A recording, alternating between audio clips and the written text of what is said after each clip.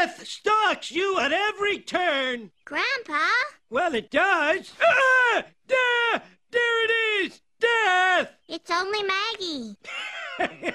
Oh, yeah. You know, at my age, the mind starts playing tricks. So, ah! Death! That's only the cat. Oh, ah! Death! That's Maggie again, Grandpa. Oh, where were we? Death!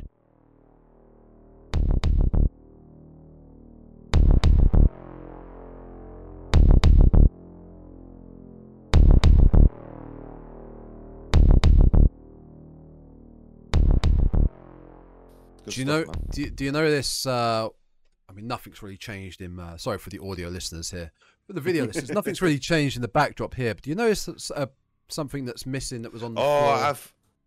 There. Something that's missing on the floor. Your big Primark bag. It's gone. Yeah, it all went back. It all went back.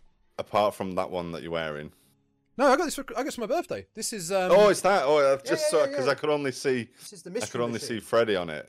Yeah. This is great. Although apparently, of course, the printing isn't great. Like it's starting to get a bit bitty in the wash. Oh. But wash it inside out. That's what you need to do. I love it. I think it's a great. Is it missing anyone? Maybe Pinhead. I don't think so. For the era. Maybe Pinhead. But see, I've got maybe a bit of a hot take with this because in any of these sort of things, we'll do a big garish thumbnail.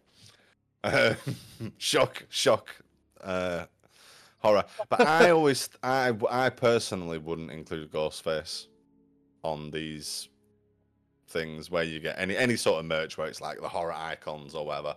I mean, although arguably legit has earned a place, has stood the test of time, but when you're surrounded by Freddy and Jason and Michael, I still feel like Ghostface is the odd one out. Maybe you keep them in different eras. Like I associate your Michael, Jason, Freddy. I'm blanking. I'm gonna have to look at the shirt in the mirror now. Chucky's the other Michael, Jason, Chucky, and then I'll put Pinhead, like the 5, right? Let's say 5 there for your 70s, 80s. Maybe we do an era. We do the 90s. Well, I suppose they're all 80s, aren't they? They're all 80s. Yeah, well, Leatherface and Michael Myers 70, but late. Yeah. Cool.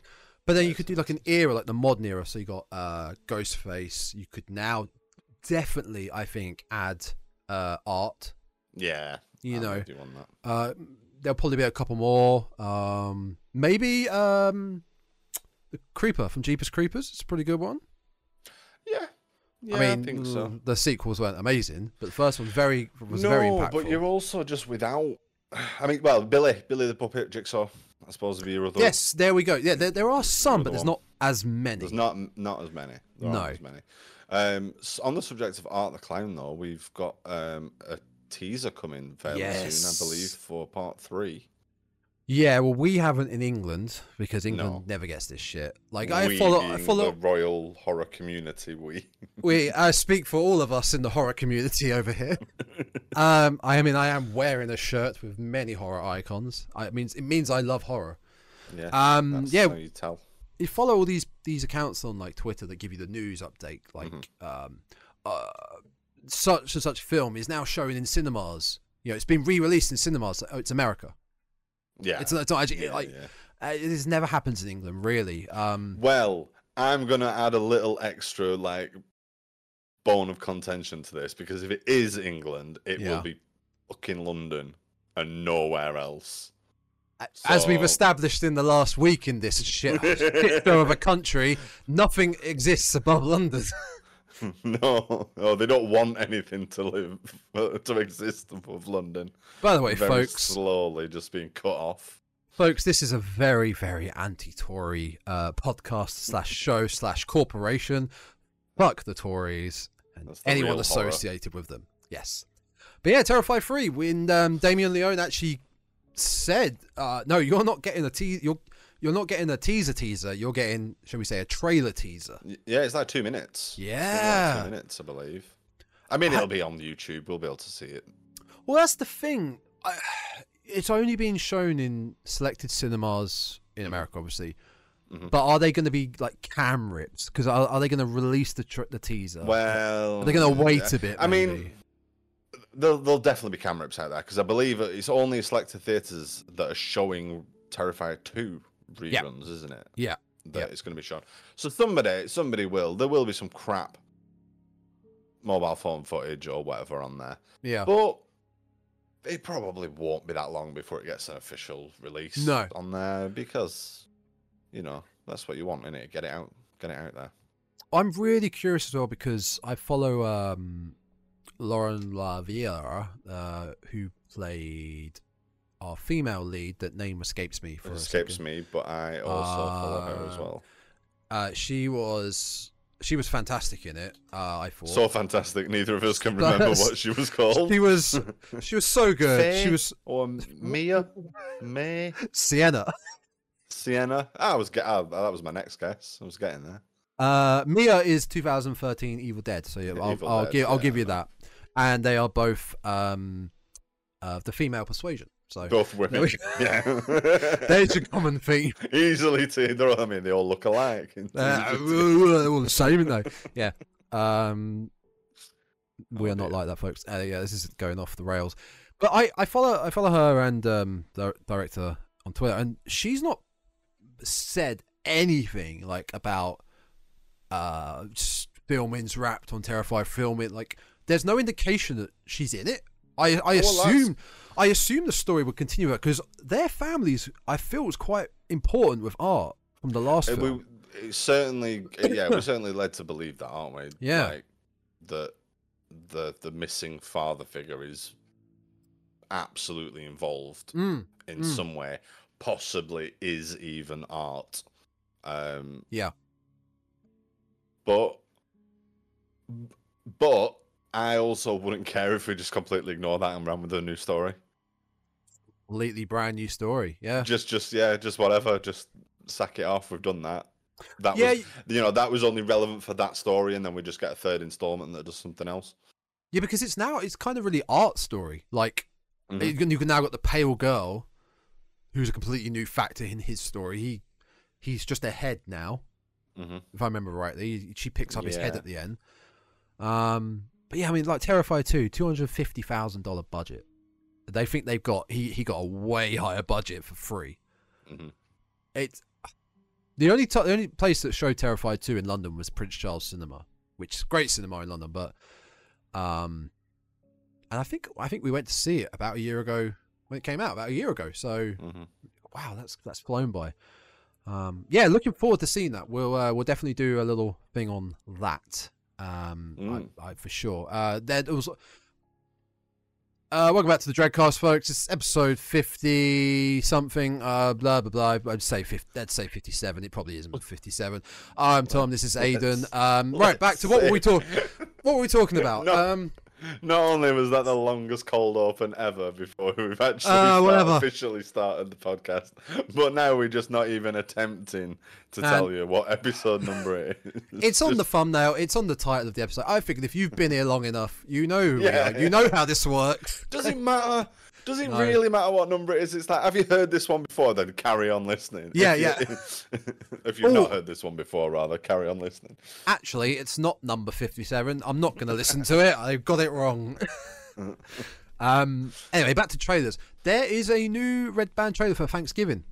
An extended trailer. I haven't looked at it yet. But, no, I haven't looked at it yet, but I have seen it popping up. I'm not rushing to. I'll watch it at some point. I'm not rushing to watch it. I don't think. I am, but I'm rushing into it more than I am to see The Exorcist Believer. Yeah. Yeah. Oh boy. I was waiting for you to start to mention that. Oh yeah, we're getting onto that. It's gonna absolutely bomb, isn't it? I wish Freakin' was still alive to see this. Man. I wish. So does the director. 400 million. 400 million for a new trilogy. And I think it has made... I just saw what it's made on its domestic opening. Let me just get that tweet back up. It's on a 30 million budget. Well, it's a 30 million budget, but how much they paid for it is what's pretty wild. Oh yeah. I mean, yeah, it says here it's expected to make between 30 and 36 million in its opening. So that's just making its money back. It ain't gonna do that. It's not gonna do that. But that's not a great ambition, is it? Like, it's expected to make its money back. I mean, so many of the, like, I've seen a mixed bag of reviews, but for the majority, they're very negative. And a lot of the points that have been put across are Ellen Burstyn is wasted. It's cheap jump scares. It completely misses the point of what The Exorcist is. Yeah. The point of it, like how Father Karras has such a big story, a part of the film. It wasn't just about being scared. Yeah. It says it has already disappointed studios. Oh dear. And this Not is what's angry, just disappointed. This is what's terrifying about that news about Halloween being up for grabs, and if Blumhouse get it.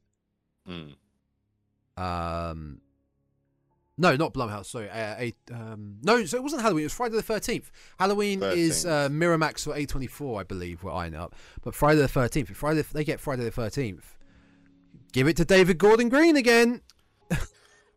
When are we getting the Crystal Lake series? Is that? Oh, I don't know. Any further? I don't know, but it's so unnecessary. I mean, it is, but talking about people taking on franchises and continuing them. Yeah, I mean it's an awful idea. I mean, when we watched the trailer for Exorcist Believe, we really weren't. I mean, I don't think we were that hyped at all. No, I watched it again, and it was growing on me a little bit, but seeing it's subsequent sightings of it or mentions of it, and it's been a decline. I think it's safe to say we won't be doing it on the podcast. What we can do, I'm definitely going to see it, and I want to go see it. What I think we should do at the end, what we did last year, do like a 2023 wrap up. We'll just talk. Mention it in that. Yeah, we'll talk about it there because there's a few other films I want to check out from this year. Like I never saw Megan. I want to see Cobweb. Talk to Me. So there's a few that slipped under the radar. Same. I've not seen Megan yet. Again, not one that I was immediately drawn to, but after seeing the reception for it, I'm quite keen to go back and check that one out, I think. Yeah. So yeah, Exorcist, Blunder. Well, yeah, that was the best I could come up with on such short notice. We'll discuss that later on in the year, but for now, yeesh, big yeesh. Was there anything? Hang on a minute.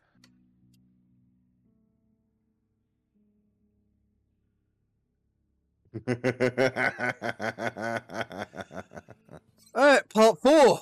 This is before we get on to our next film. Oh my god, it's another Nightmare on Elm Street hoodie. It's also really small. This is the biggest I could find. Look, if I go. Oh really? Oh yeah, that is small. Look at it. I've already seen there's other layers. No, you haven't. So what no, you else haven't. Have you found? So this is just Tom is modelling a very tight Nightmare on Elm Street hoodie from Primark again. It is a Nightmare on Elm Street.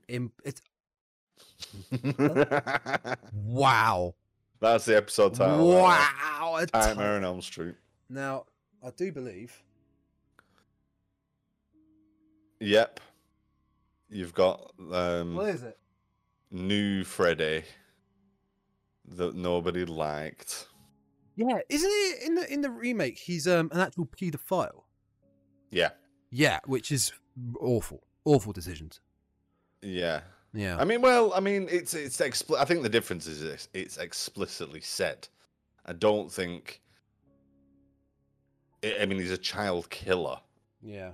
He's a child molester. He's a molester. He's a child molester. I'm so happy you got that reference. I love Freddy Got Fingered. It's an absolute banger. It's one of my favourite films ever. Proud. Make you proud. Proud. Make your daddy proud. Proud. Ian Fitzgibbon's son's a doctor and my boy can eat a chicken. I love Freddy vs. Freddy Got Fingered is amazing. Absolute banger. By the way, I'm getting these out of the way now because I'm boiling. Yeah, let's do it.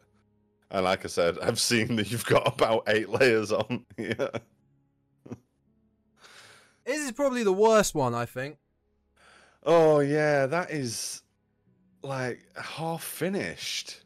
It's like they just found the images on Google and just slapped them on a white. I mean, I'm guessing these are all Primark, yeah? There is... Yeah. No, there isn't another store that's just suddenly decided to wang out some Freddy vs. Jason merch. But yeah, nothing on the back. Yeah, that's... it's like just very... my left breast and my right kidney kids on the back.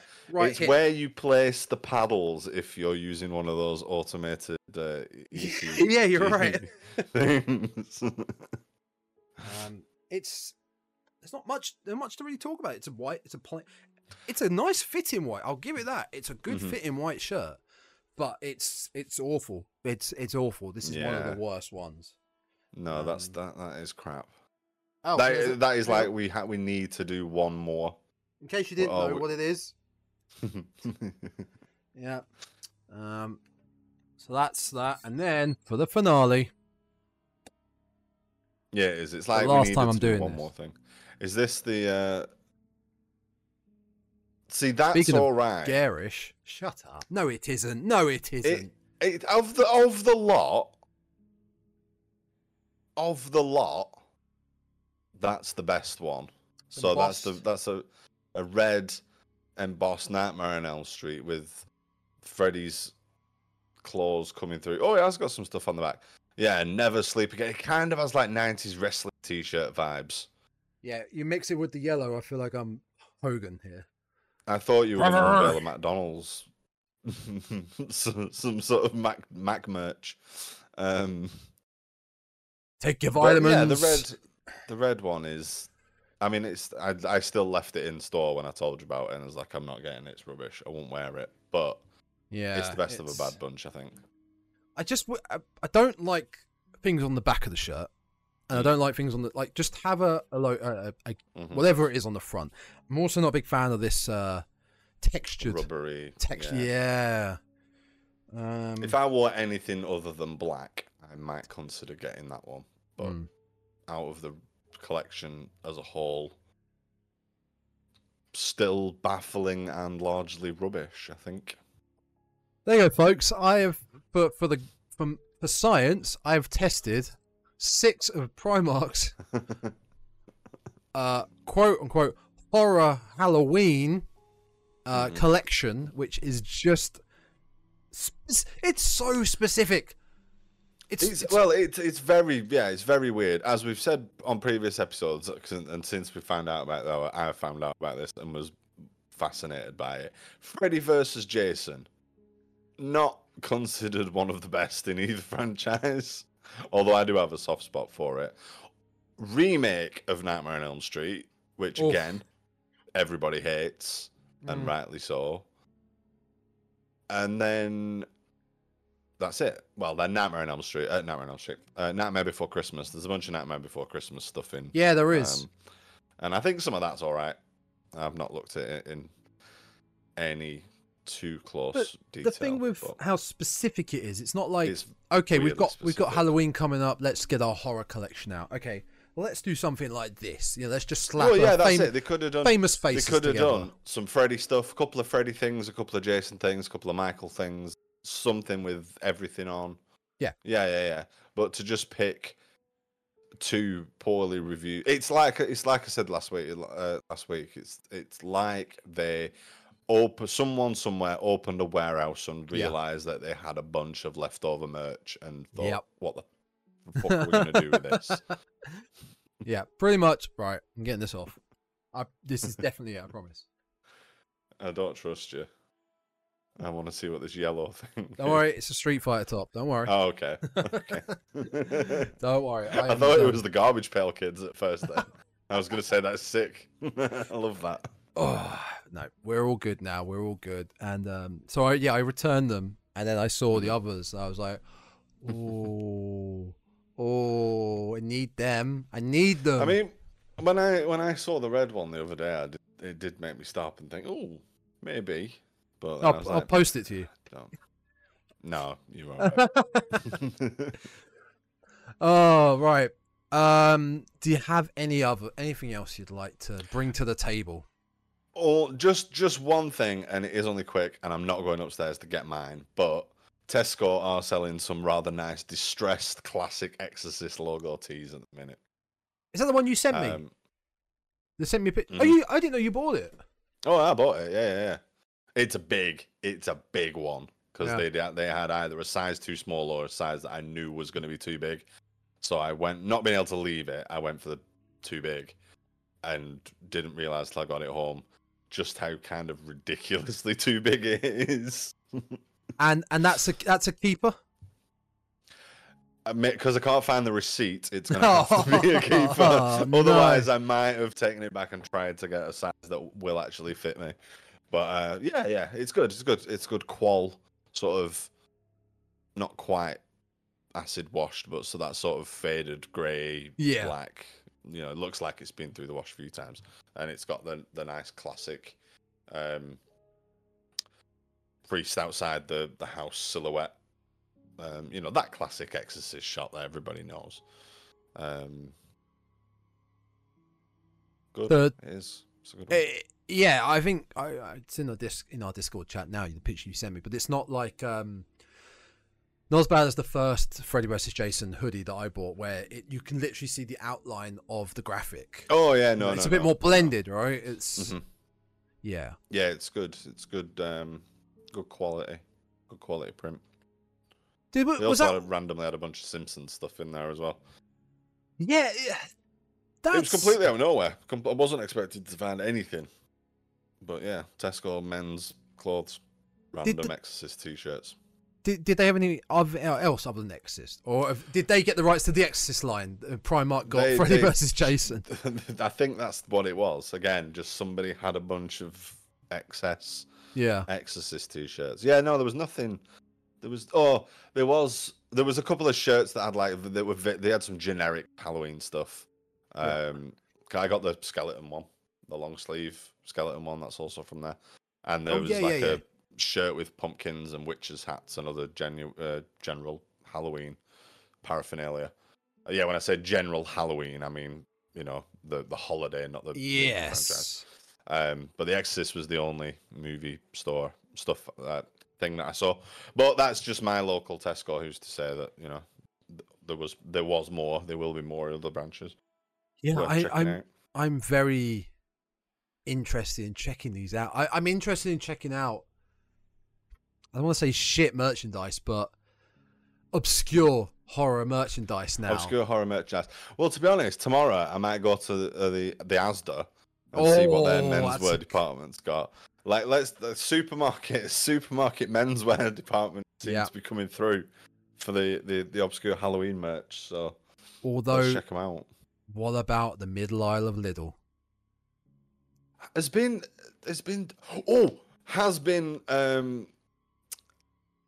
dry of Halloween related things until I saw a TikTok earlier.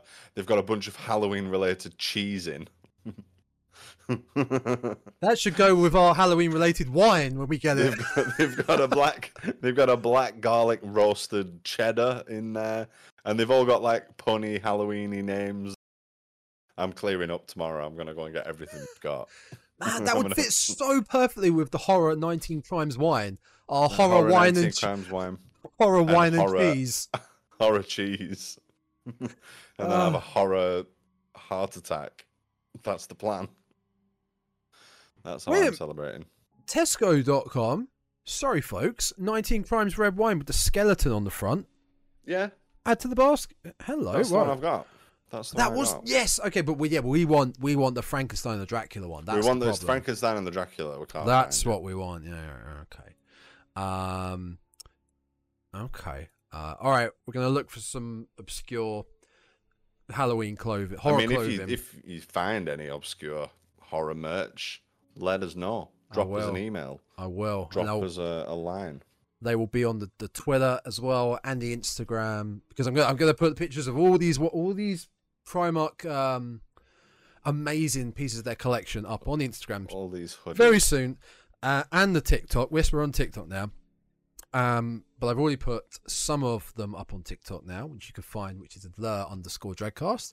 Same for Instagram and Twitter. Find everything there, all the good stuff there. And who knows, in the future, there might be some Dreadcast shirts coming out. Who knows? I have no idea. I'm just putting it out there for who knows. That's a good idea. Isn't it? We could do our own Freddy versus Jason stuff, but it's us as Freddy and Jason. I talked to you about this off camera, but I have ideas for illustrations for us. Okay. I have an artist at the ready. Oh, that's good because I can't draw for toffee. Oh so. No, these are going to be good. These will be good, but we'll talk about that later. Yes, lots of things to do. Yeah, social medias, Instagram, Twitter, and the TikTok, where all the cool kids are these days. Not sure if you've heard about it, but it's pretty big. The Dreadcast. You can find basically clips, funny clips, quick clips of each episode each week. This week I've just been posting the latest Primark collection, the schedule for October, and whatever. It's not going to be major videos, major like. It's all about hooks. Just hooking. Go check it out. Go check it out. Go check it out and be part of the Dreadcast community.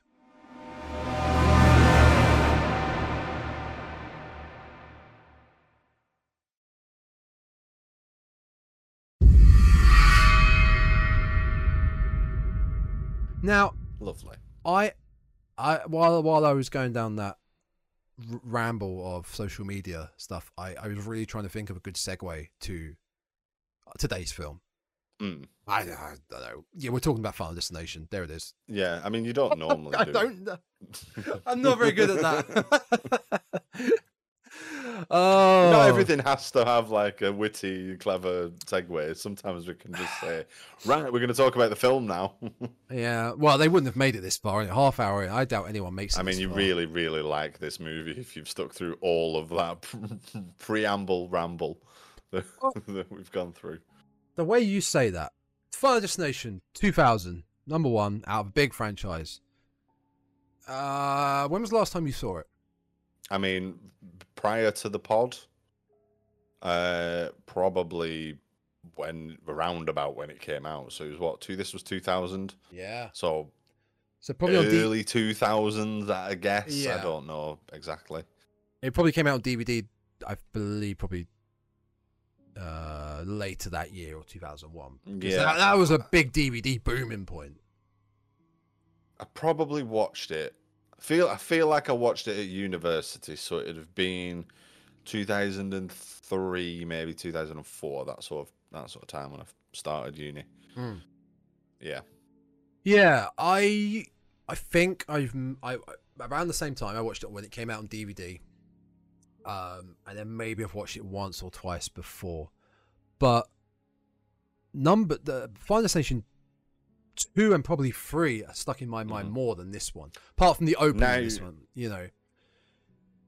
Yeah, I'm with you on that. In my mind, I think I've seen the first 3. Yeah, I've definitely seen the first one. And it was after I finished watching it last night that I just scrolled, just had a look at the descriptions, because I think most of them are on Amazon, which is pretty good. Because I'm probably gonna get through a couple more of them. Yeah. But I just had a look at like the write up and the little trailer for 2 and 3, and instantly was like, oh yeah, 2 is the one with the truck. 3 is the one with the roller coaster. So it's like, yeah, I'm pretty sure I've seen the first 3. I feel like 2 sticks in more people's minds. Yeah. Because I think it was that bigger, badder sequel. And yeah, but I think what I came out with away from this film was that this franchise shares a lot of similarities to the Saw series, in which people, I think, are more interested in seeing the creative kills. Yeah. Similar with Saw, like, a new Saw film came out. Okay, what they're gonna have? What contraptions? What crazy deaths are we gonna? The story's there, but I think the majority of people that are going to see this, rather than not just talking about crazy horror fans that are like, yeah, I love Saw, just public that are going to see this film, they're interested. Yeah. They know of Final Destination 1 and 2. Oh, okay, so it's about, Death trying to catch up with the people that have cheated Death. How's he going to do it? How's he going to get them? I mean, that's exactly it. If we get it all, cards on the table and get it out up front early doors, you're exactly right. The story is that it's very simple premise, and you've got a bunch of sequels that churn it out. Yeah. And I found when I was watching this last night and making my notes, that I was reviewing the kills, which is not something I normally do when I'm making notes and stuff. But I was like, like that kill. My favorite is probably this. Oh, that was a good one too. So yeah, I think you're absolutely right. It does. It feeds on that that sort of entertainment shock value. How far are they going to push it? What they're going to do? And it absolutely works more for this. I think absolutely works for this more than it does for me personally. I think it does. Works. Yeah, because with Saw, you're getting something gritty and gears and industrial, and for the most part. Whereas this is a lot more fun. I mean, ridiculous and outlandish. Oh god, yeah. But fun. And I was thinking about it last night. I've never really considered it previously, but I was thinking about it last night while I was watching. I was like, why do I like this? Because I'll spoiler. This is great. I had a lot of fun watching this. I like it. They're enjoyable. It's very enjoyable. Yeah.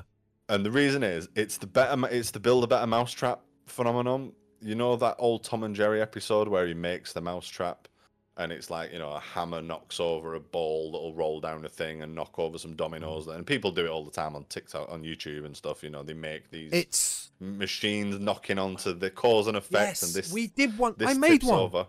I made one at uni. Rube Goldberg machine. So yeah, I think that's what it is. And it's that. It's the violent murder equivalent of violent death equivalent of that. I found myself just going, oh, the water is trickling across the floor, and he slips on that and pushes that in, and then that comes down, and yay! it's like you got a time limit as between when the death starts and when the kill happens to work out. Okay, what's it going to do? It must do that. Yeah. Yeah, it's exactly endlessly more entertaining than watching, your 135th camp counselor like being stalked through a wood. You're right. You're right. It's like we know somebody, because it's the same. Look at it in that respect. Somebody's going to die at the end. We've got point A at the beginning of the scene and point B. Somebody's going to die.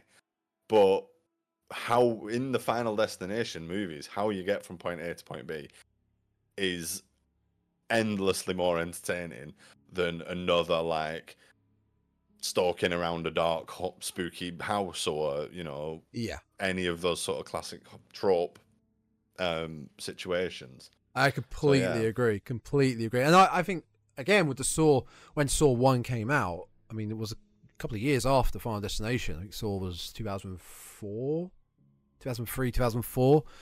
But I can always appreciate it when a fresh concept comes out and really delivers on that concept.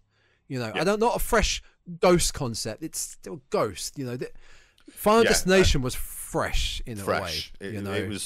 It was something different, something very different.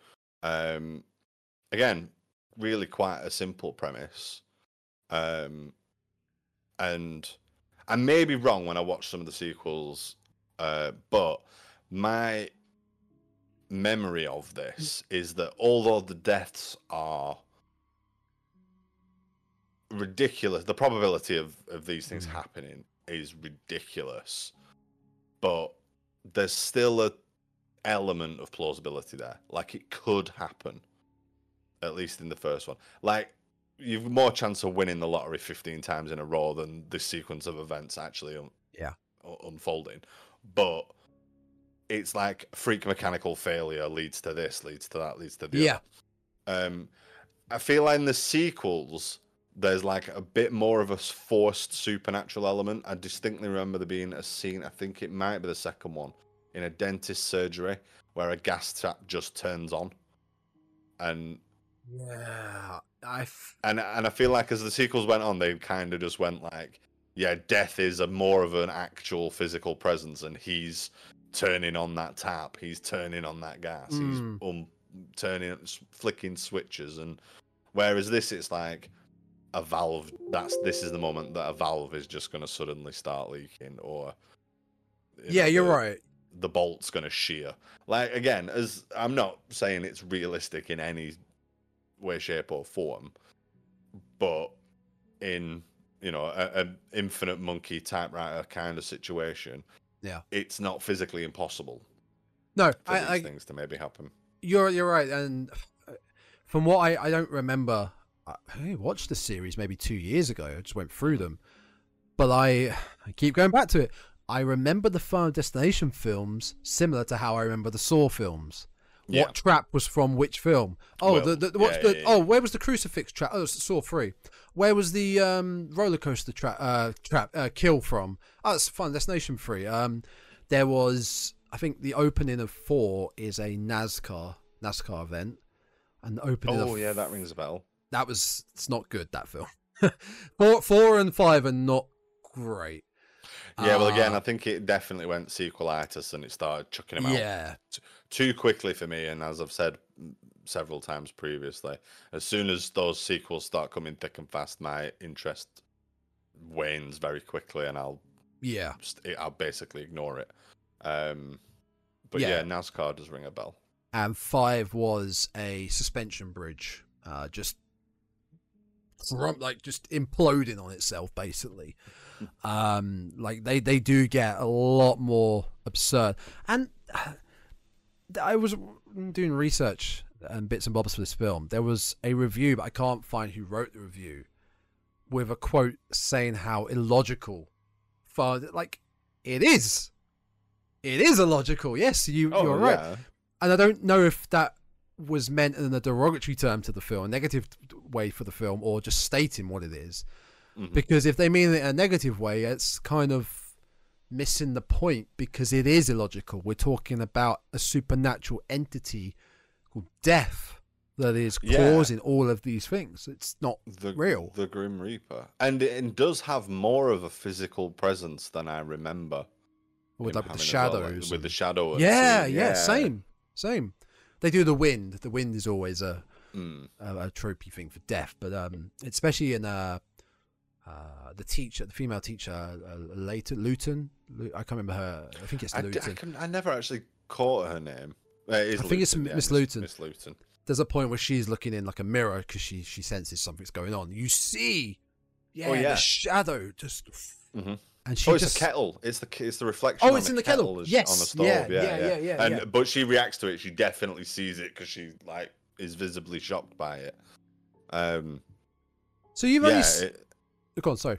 I was just going to say, death is almost like a ghost. It is, and there are times where there is a lot of haunted house kind of elements to it, with doors shutting and opening, and like you say, the wind and stormy nights and things like that.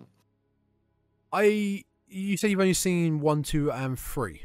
I've definitely seen 1 and 2. I'm fairly certain I've seen 3, but I can't really remember any. I just remember a roller coaster, so I'm assuming I've seen the rest of it.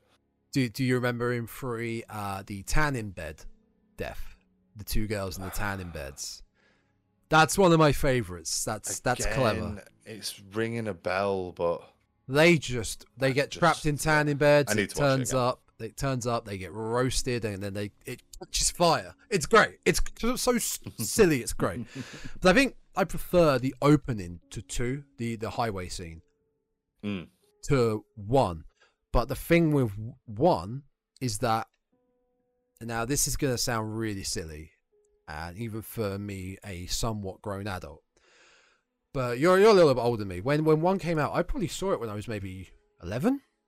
Way too young to see it, but I think my dad had it on DVD. He was like, "Oh, you got to we'll sit down and watch this." Specifically, he wanted to see my reaction to the bus scene. Oh right, yeah. But I remember, you see the opening scene of one, the whole airplane scenario, and then it blowing up, very close to the events of a year later at 9/11. A young teenager's mind gets wrapped up in that, paranoia sets in. Yeah, it was scary to go on a plane, and even though this is fictional, it's like I'm not. I was trying to think as well. How many pieces of media, like film, TV, are there with like plane crashes inside the plane exploding? Like, remember Lost had it at the beginning. If you haven't watched Lost, yeah. This is probably one of the most visceral, one of the most disturbing, graphic ones, I think. And it's pretty. real. It's pretty full on. Yeah, it's and I think full on. that really had an impact on me when I was younger. Like, I'm quite scared to fly now because of this, but it's not real. It's just a really good telling of, I guess, what could happen. Because like you said, this actually feels believable, the plane one. Well, so much. Yeah, I mean, I wasn't necessarily thinking of the plane scene. Oh, okay. And more the subsequent deaths. But that's not to say that the plane isn't believable. I mean, I've never been in a plane crash. I can't say for certain that is what would happen. But it's very. It is very visceral. A lot goes on. It is like that's something's bursting over there, and then the masks fall down, and then something else pops off, and then there's a fire happening, and then the wind comes off, and there's a hell of a lot goes on. And again, talking about, like you mentioned with the second one and the traffic accident at the beginning, that's the same. That really is like pow pow pow. There's just things are happening one after the other, and it builds up into quite a crescendo. I've definitely seen people make a meme of taking a picture that they're driving behind a lorry with logs on. They go, which is why I think the second one is a more memorable movie for most people, because I think, I mean, I'd say most people, or a lot of people have been on planes, but I think probably a lot more people have been in traffic behind some sort of unruly, whether it's metal or something, wagon load or something. I was in a car crash where an Arctic lorry changed lanes and hit us. So. Oh shit! Yeah, thankfully no one was hurt. It was fairly minor speeds involved and stuff, but still, I was a little bit wary being alongside big lorries on the road for a while.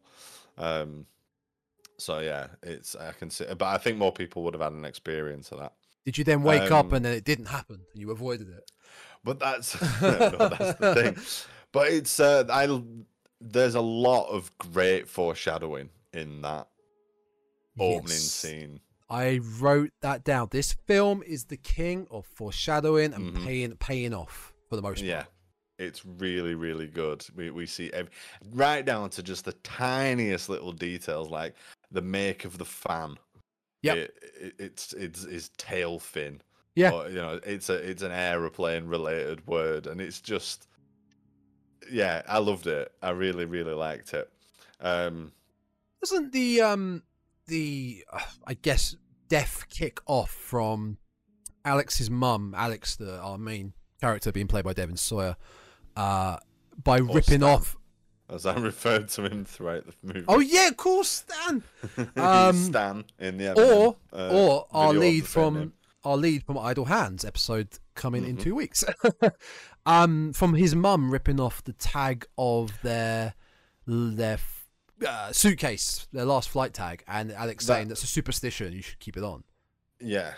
That's what kicks it off. And he off. says that first, I think, doesn't it? She goes to take it off, and he says, "No, it's it survived the last journey, so it's good luck to keep it on." And then she takes it off. But I love noticing that, because I don't even remember that scene at all. No, same. I think I must have just glanced it. The earliest bit I remember is basically him getting on the plane and having the dream. Yeah. So I couldn't remember any of that pre. I thought it was just stuff. a that was just it. The plot, just this was Death's plan. He cheated it, and now we're on the road with the ride of Death trying to catch up with him. Mm-hmm. I didn't realize there was a catalyst to this whole Death's plan. I mean, yeah, I guess we never find out if that is exactly definitely what happened, but arguably yes, there is a catalyst, and that's it. That is the butterfly's wing that sets into motion. She did it. She blew or up that potentially gave him his sort of ESP in regards to terrible accidents, because he's something of a clairvoyant with it. Obviously, he has the dream that everything's going to go wrong, and fair play, like is switched on to it, because he scrambles into that other seat, and the first thing he checks is the little knob on the tray and realizes that it's broken, and it's exactly like his dream. I don't think I'd have been that switched on. I'd have just gone, yeah, I'll swap seats with you or whatever, gone and sat down dead. That'd have been game over for me. Well, that's the thing. Like, you think about, your dreams in general, right? A dream when you're in REM sleep, you only remember, they only last for, say, 7 seconds, apparently. You only remember snippets of it the next day, and then they're pretty much gone. I don't think he fell asleep when he first got to his chair in this. So I don't think he was fully asleep. It was just a vision while he was awake. Maybe. It's not very clear. But it must have been so clear to him. So, like, or it's weird. Like, you can really look into it. Either that was his reality, weirdly, and then something just snapped, and he's like, "Whoa, what? Where am I?" He's like, back where he, back at the beginning of it. Yeah, I don't know. It's interesting, but a couple of things that I feel like we should mention before we get any further. Is how threatening the dad is before they get to the airport. In the scene with the luggage tag and everything, his dad says something about you've got your whole. He's like you buddies. You're going to Paris for 10 days. You've got your whole life ahead of you. But the way he says it is so threatening. Like, it's really... There's a lot of needlessly aggressive people in this film. We'll talk about Carter in a bit. Yeah. Absolutely. Oh, yeah. People want to fight for no reason at all. It might be some of the awful music they listen to. But yeah, Dad is very, very threatening. And then also something that was a little... the teacher, needlessly aggressive to the Hare Krishna, handing out the leaflets. Yes. Miss Luton. Yes. Like, I just forgot about tells the Hare that. Krishna to go fuck himself or whatever for absolutely no reason. It's just rude. It's just pure, aggressive. How dare you give me a leaflet? Like, sling your hook. It's so bad. Well, our other teacher is like, monsieur, bonjour. Having a great time. As Miss Luton tells him later, he's all about that French thing. Yeah, he's all about it. You've got that whole French thing. It's like, what, speaking French? French? Like, he's a French teacher, presumably. Yeah. He doesn't really seem like invested in it that much. No. As a job. But then the other thing is, ahead of a 7-hour flight, your mate comes up to you and asks if you fancy going to take a dump with him. What do you do? I can't say I've ever had a request made like that. I see what he's saying. I understand. It's fair point. Fair point. Can't fault him. But in my cinema of the early 2000s, I didn't realise to get not one, but 2 scenes of our main character on the crapper within the first 20 minutes. Or one of our main characters, sorry. What's the other one? The next one is Todd in the bathroom. Oh, of course, the first kill starts with him actually using the facilities. So they wanted to ramp up the toilet fact from Psycho. It's like, no, we're gonna show you lots of it. 2. Yeah, 2. Technically 3 because we've got 2 people in that first scene. But going for a buddy bro boom boom moment. It's a little bit weird. next to each other as well. You know the well. rule. You know the Yeah. rule. You skip one. Same with That's the the thing. urinals. You skip Yeah. one. And I don't know.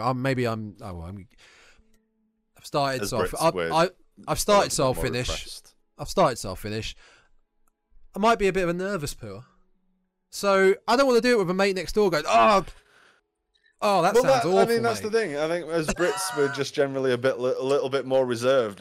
Generally, don't like to announce that that's what you're doing. So, like, yeah, the concept of your best bud coming, hey there, guy, let's go for a poo together before we go on this really long plane.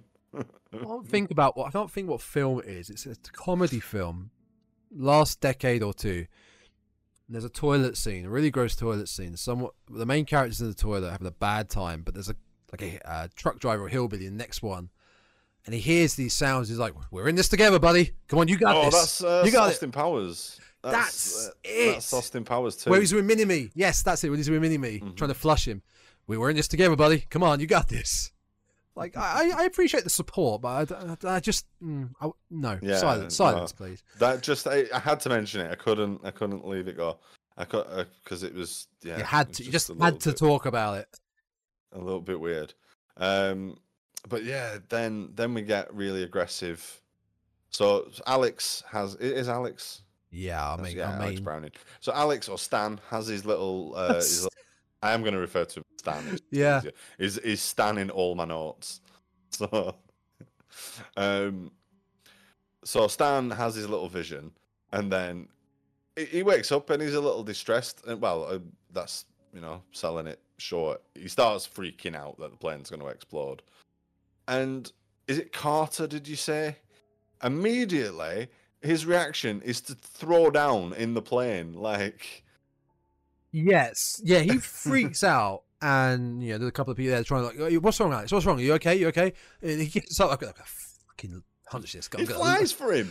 He goes for him. Now, is that supposed to just be a quick way to set up that there's history between them and they're not friends, or is he like actually reacting that way? Because the next, like, obviously they get kicked off the plane, and that's what sets up the rest of the movie. But there's like 3 attempts of him going for both of them sort of going for each other in that. I don't think we airport. can really read too much into it, because you look at when this came out. This is 2000, all right? This is my era. I've said this many times. I love this era where we late 90s, early 2000s. This is very much Faculty, Urban Legend, I Know What You Did Last Summer, Final Destination. This is what these were these stereotypical characters in these films. You always had them. Hybrid Theory had come out. Everyone was all hopped up on that Linkin Park music. October 2000. That is a perfect film. Album. Sorry, that is a perfect album. Hybrid Theory. I won't hear a bad word said about it. It was the new metals. Getting everybody feisty. We just had Woodstock '99. There was leftover tensions from that. It's this guy right here. But I think the point is they really emphasized on there's different stereotypes around this era, and pardon me, Not Another Teen Movie. I love it.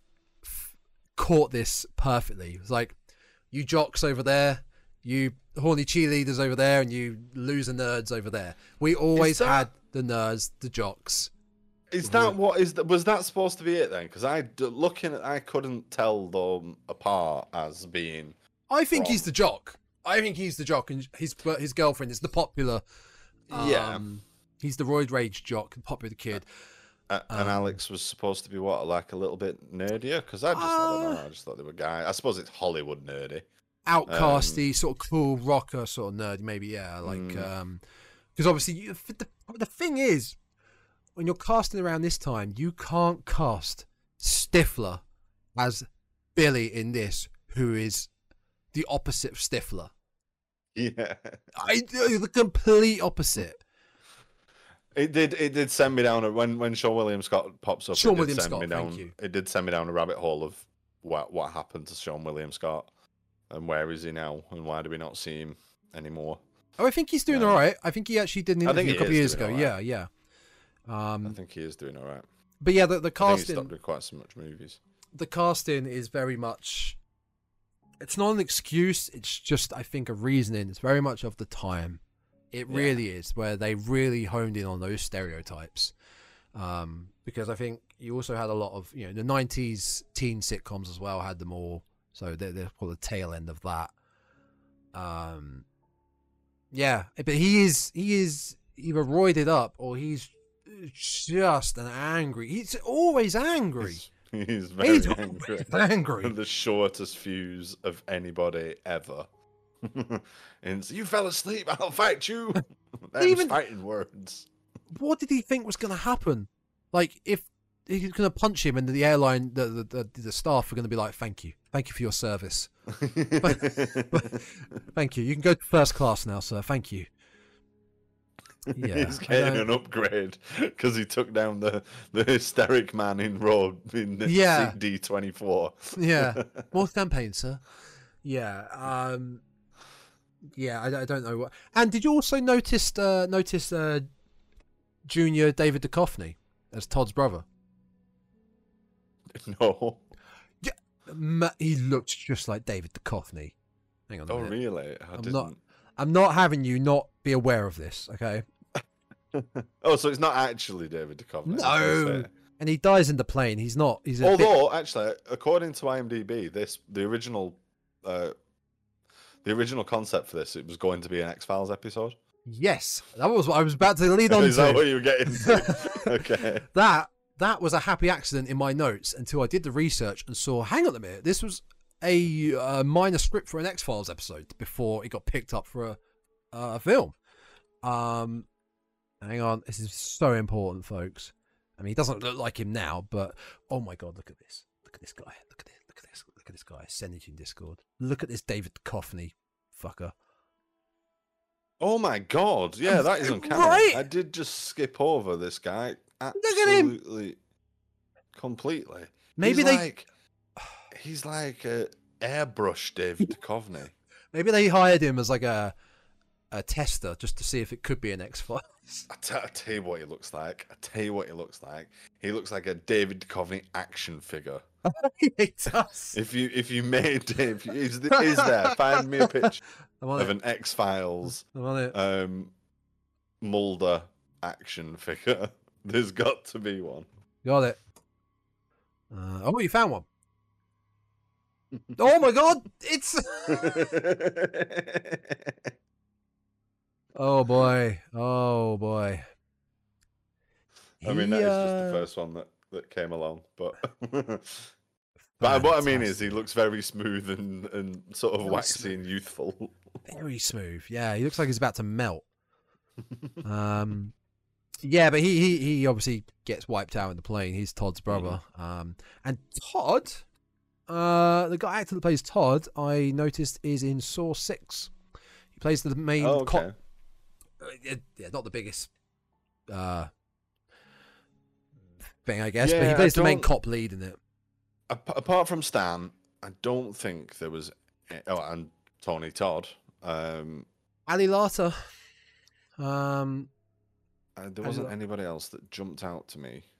Ali Larter's performance, I don't think is amazing in this film. She ends up playing Claire Redfield in the Resident Evil movies. Oh yeah, okay. Yeah, or Clea or Claire. They could never decide on the pronunciation of her name. It's like Freg and Greg.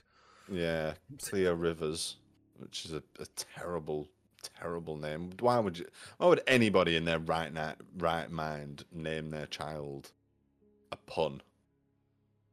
Like, it's just not fair, is it? Wait a minute. What do you mean, Clear Rivers? Ali Larter's character. Is that her? Her name is Clea Rivers.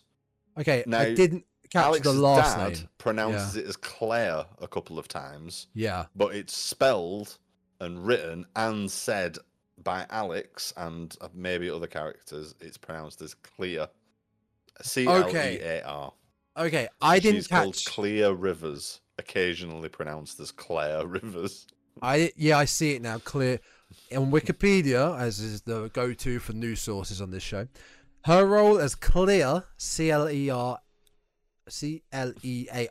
Rivers, and she's in. I forgot she was in part 2. Yes, I didn't catch her last name in this film. I thought you were talking about Claire Redfield, but calling her Claire Rivers in the Resident Evil film. No. That's where I was getting confused. No. She was in Legally Blonde, and that's a good film. So there we go. Okay, she's known for Final Destination 1 and 2. Yeah. Legally Blonde and Obsessed, apparently. I mean, there's maybe seen her in other stuff, but nothing's jumped out. She, if I remember rightly, she was in a good short of Creepshow, the new TV series. If I remember rightly, the influencer in Haunted House. Okay, I'm not sure about that. She is one of the thieves, girl gang thieves in Jay and Silent Bob Strike Back. She's Chrissy, the overly aggressive one. Well, look at this. Which is probably where I recognise but Eliza Dushku's in that, and she kind of takes centre stage as far as I'm concerned. When are we doing Wrong Turn? Ooh. Actually, we've got like 7 films to do in that series. We have so many films, we'll never run out of films to do.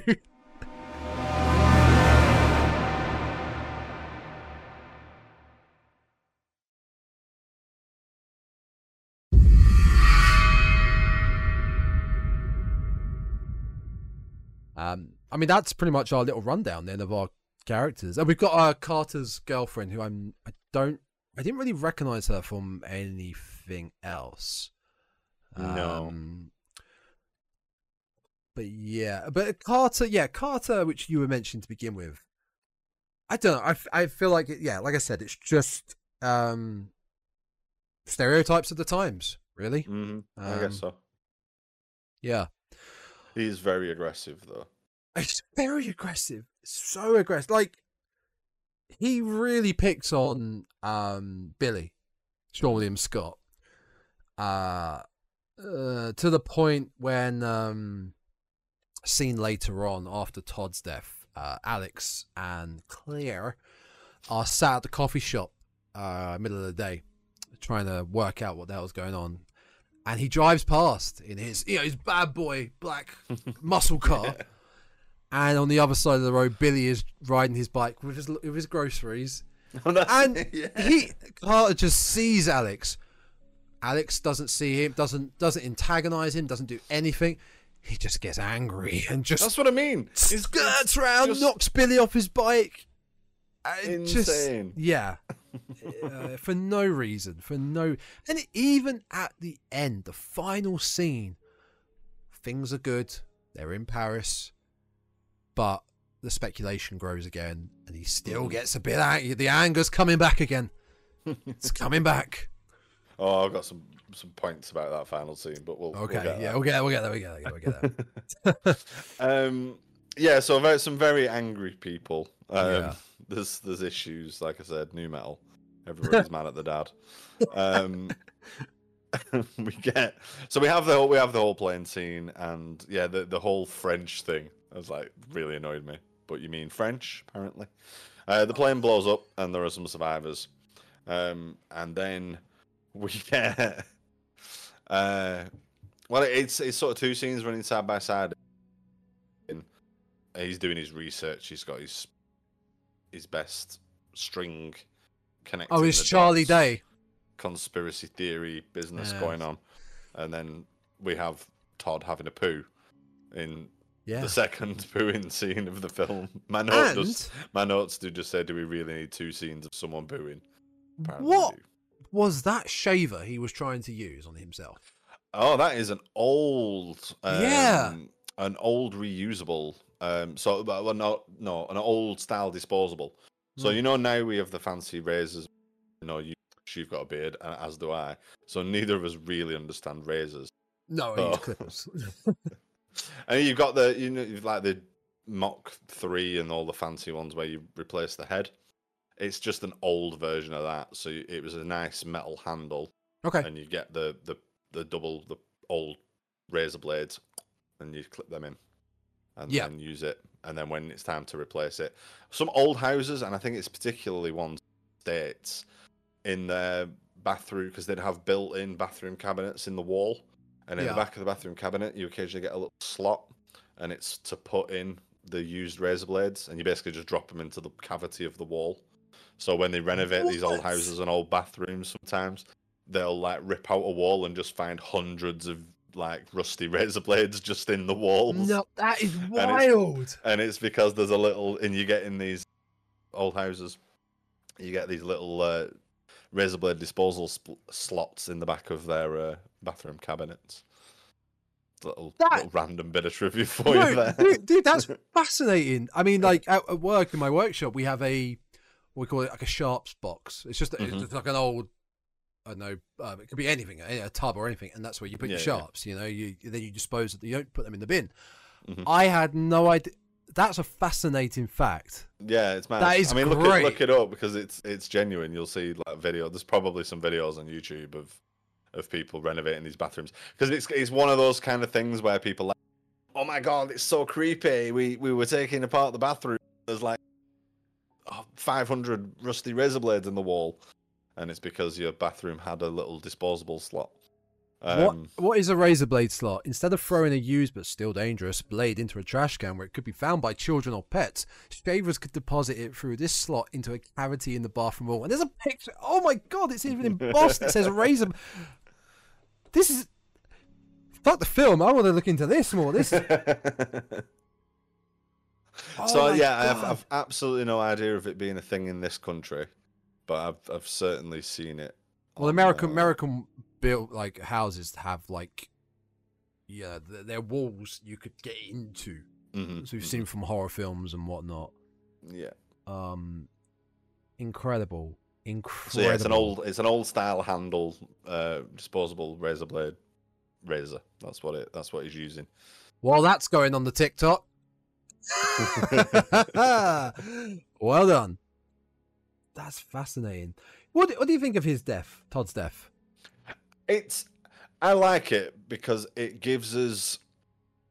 It's a good introduction. I think it's a good sort of first one to start with, because it's a nice little short chain of events that lead up to him dying. Yeah. If you look at it closely, it falls apart, because there's absolutely no way he should have died. Spilled soap and slippy bath aside, there is plenty of room for him to hold himself. That bothered me. Yeah, how he's being hung. Bath. Like, just sit on the side. Yeah, he shouldn't have struggled as much as he did, and it's scary and a close call, but shouldn't have really been the thing that killed him. I think the worst part of it, visually, is the bloodshot eyes. That's horrific. His eyes just pop effectively. Yeah, it's horrific. Really and what's great about it is it's a subtle visual, horrifying visual. It wasn't the wire cutting his throat and then the close up of the flesh. It was just very subtle. It was very good, very well done. All of a sudden, the pressure just builds in his eyes. Yeah, it's red. It was also cool, interesting about his death is that, he's established so early on that like he's Alex's best friend. You'd think, he might be in it for the long haul, maybe die towards the end, beginning of the third act, in it for the long haul, not believe Alex at first, but then like, okay, all right, let's see what we go. No, he's gone. Maybe set him up to do a sacrifice or something like that. Yeah, you'd expect him to last a little bit longer. No, he's gone. And then maybe I'm reading into it too much, but I didn't think Alex's emotional response to his best friend being killed was, shall we say, just there. I think everybody's emotional response to people dying around them is a little bit lacking. Yeah. I mean,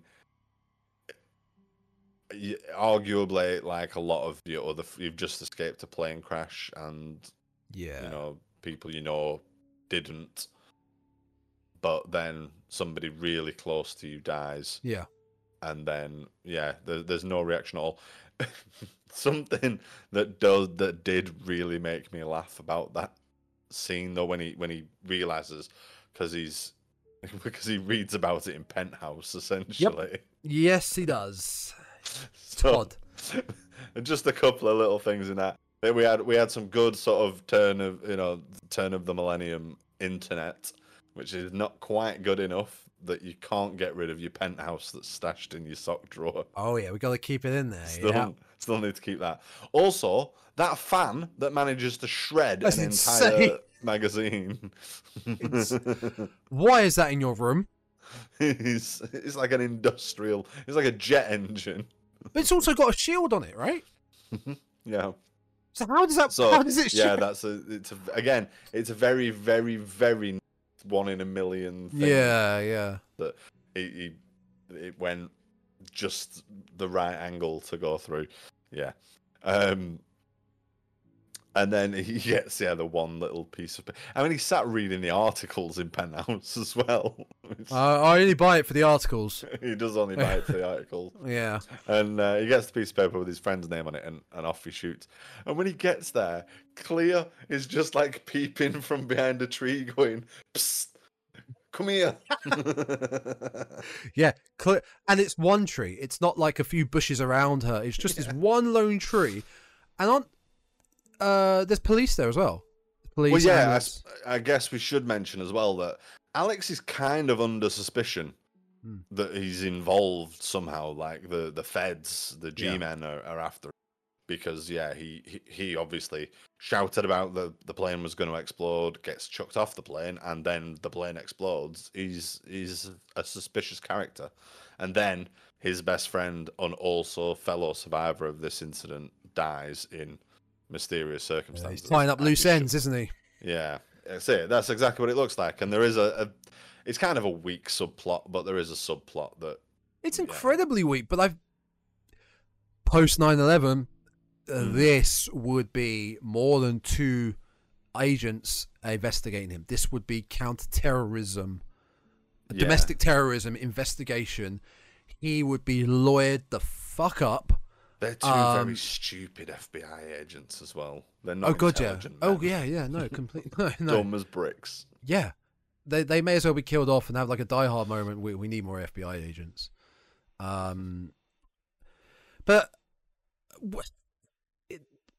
the whole illogical thing with Alex and his like trying to make them believe. Would anyone really buy someone coming up with Alex's theory and like his excuse? I mean, it's just not plausible, is it? It's not a real thing. No, it's not. But also, there is absolutely no evidence that he caused it. No, exactly. So then, as well, where do they go from there? Is it just a what you'd do is you'd say this kid is been severely traumatized by this severely traumatic event he's just been involved in. He should be under medical observation, quite possibly. Not hounding him and accusing him of being a suspect. Because while he's spouting a crazy theory that's not believable, he's also just had his some of his closest school chums explode in front of his eyes. He does always seem to be at the scene of the crime. I mean, he's always run into that. He's always run into a house where something happens, and then he runs away from a house. It's very unfortunate. And he is. There's a couple that, in fact, we'll talk about it more fully in a few minutes. But Mrs. Luton's death when he inadvertently knocks the knife further in. So good. Yeah. It is brilliant. But yeah, he's unlucky that he does happen to be around. But again, they should be treating it more as like a victim, like a suspect in a domestic terrorism case. Really, yeah. Rather than we only see 2 FBI agents the whole time. Pretty much, we see the old cop here, but it's just them 2. Mm-hmm. So has their boss just been like, you deal with this little minor investigation. You guys, we've got bigger fodder, bigger fish to fry. So. I guess so. Yeah, they're not the best, those FBI agents. They really aren't. Not. They're really pretty weak. We come to the bus kill next. Well, first of all, we get Tony Todd. Yes. Once best friend Todd dies, we get Tony Todd, the mortician. Mortician? Is he? He's a mortician rather than a coroner, isn't he? I believe so. Yes, I do believe so. Yeah. Apparently his character's called Bloodworth. I really didn't catch the character's name at all. There is something about his character. I don't know if they're just trying to imply that he is maybe a bit spiritual, or maybe he's not even real. Maybe death has sent him, or we get a few things in that scene. First of all, we get a little body jump scare with the little corpse twitching. We get Tony Todd being really quite creepy, but I don't know whether that's intention. Well, I mean, I think that's partly because it's Candyman. I'm sort of projecting like he's scary because he's Tony Todd. Sorry, he's what? What's Tony Todd? Candyman. I'm not saying it again. I can't hear you. I'm not messing with that juju. Breaking up. Not saying it again. You're breaking up. Hey, come in, Aiden. What was that? Jabbing in my back. Come in, Aiden. Come in. Is that a fly behind you, Tom? Hey, look. If anyone's about to get Final Destination here, it's you with that sword in the background. Okay. But he's very much exposition guy. He basically tells us that, you know, you've broke the pattern, Death's pattern. He had a plan, and he always has a plan, and you can't escape him. And he's gonna, you know, do a quick U-turn, loop back around, and take you out because he'll get you. He's a Mac Daddy, apparently, which just takes you out of the moment completely. I wouldn't want to mess with that Mac Daddy. In all references to death and the Grim Reaper I've ever seen. Once again, I feel like they really honed in on stereotypes, shall we say? On I think so. But some not in a good way. But he features in the whole series. Oh, really? Yeah, as far as I'm aware. I'll just chat. But I don't remember him coming back in any. I mean, I suppose, you know, he's a mortician. There's always going to have work. Well, he basically has his bit scenes where he'll come in for his monologue to basically give the exposition of what's going on. Yeah. He's the exposition guy to tell people how the Grim Reaper works. But I know what you mean. There's like that because he kind of appears sort of mysteriously. Again, though, morticians working late hours. Always. Because they break in, right? They climb in through the skylight and stuff. And you get the impression that Clea's a little turned on by the fact that she's breaking and entering into a morgue. Because she's like, ooh, she's all excited. Clear. I mean, it's definitely spelled Clear. It is. Definitely. It's on the credit. Clear. But I don't know if this is a pronunciation thing where I'm hearing. Hang on. Clear. It's meant to be Claire, but IMDb Clear. CLEAR. As Crystal, it is the word clear. She'll end up marrying someone called Greg, probably. Yeah, and then Tony Todd, he does just escape, and it's after that scene. It's after the bus. Yeah, the bus scene. About the bus. The bus scene is one of those scenes where it's not like the airplane scene where there's so much build up and then it happens. This is, if you don't catch the premonition that Alex sees, if you're not fully invested and catch that, this is, in my opinion, one of the best jump scares in horror. I think, because this is great. It's not your ghost going. If you don't catch that premonition, you do not see this coming, and it just happens. It just comes out of nowhere. It's and this is one of those ones where it's my favorite death in the film. I think it might be because Yeah, yes. No, I think you're right. Compared to maybe Miss Luton, I quite like. I like that. Miss Luton for other reasons, but for like Yeah. impact, because you don't see it coming. I didn't see it coming the first time I saw it. I didn't see it coming when No. I watched it last night. I kind of remembered it, but No. it is just bang. And this is one of those ones where you never want to be that person watching a horror film with someone, and you want to be looking over at them, going, "Oh, here we go, here we go, here it comes, here it comes." You want to, but this is one you want to see someone's reaction, the first time reaction to this, because you never get it again. You know it's coming, and yet when it comes again after watching it for a second time, you're like, "Yeah, woo, there it is." You need that first reaction. It's fantastic, but she's a minor player really in this film. She's just Carter's girlfriend, more like just a little side piece just for the film. She doesn't get that much depth to her at all. No.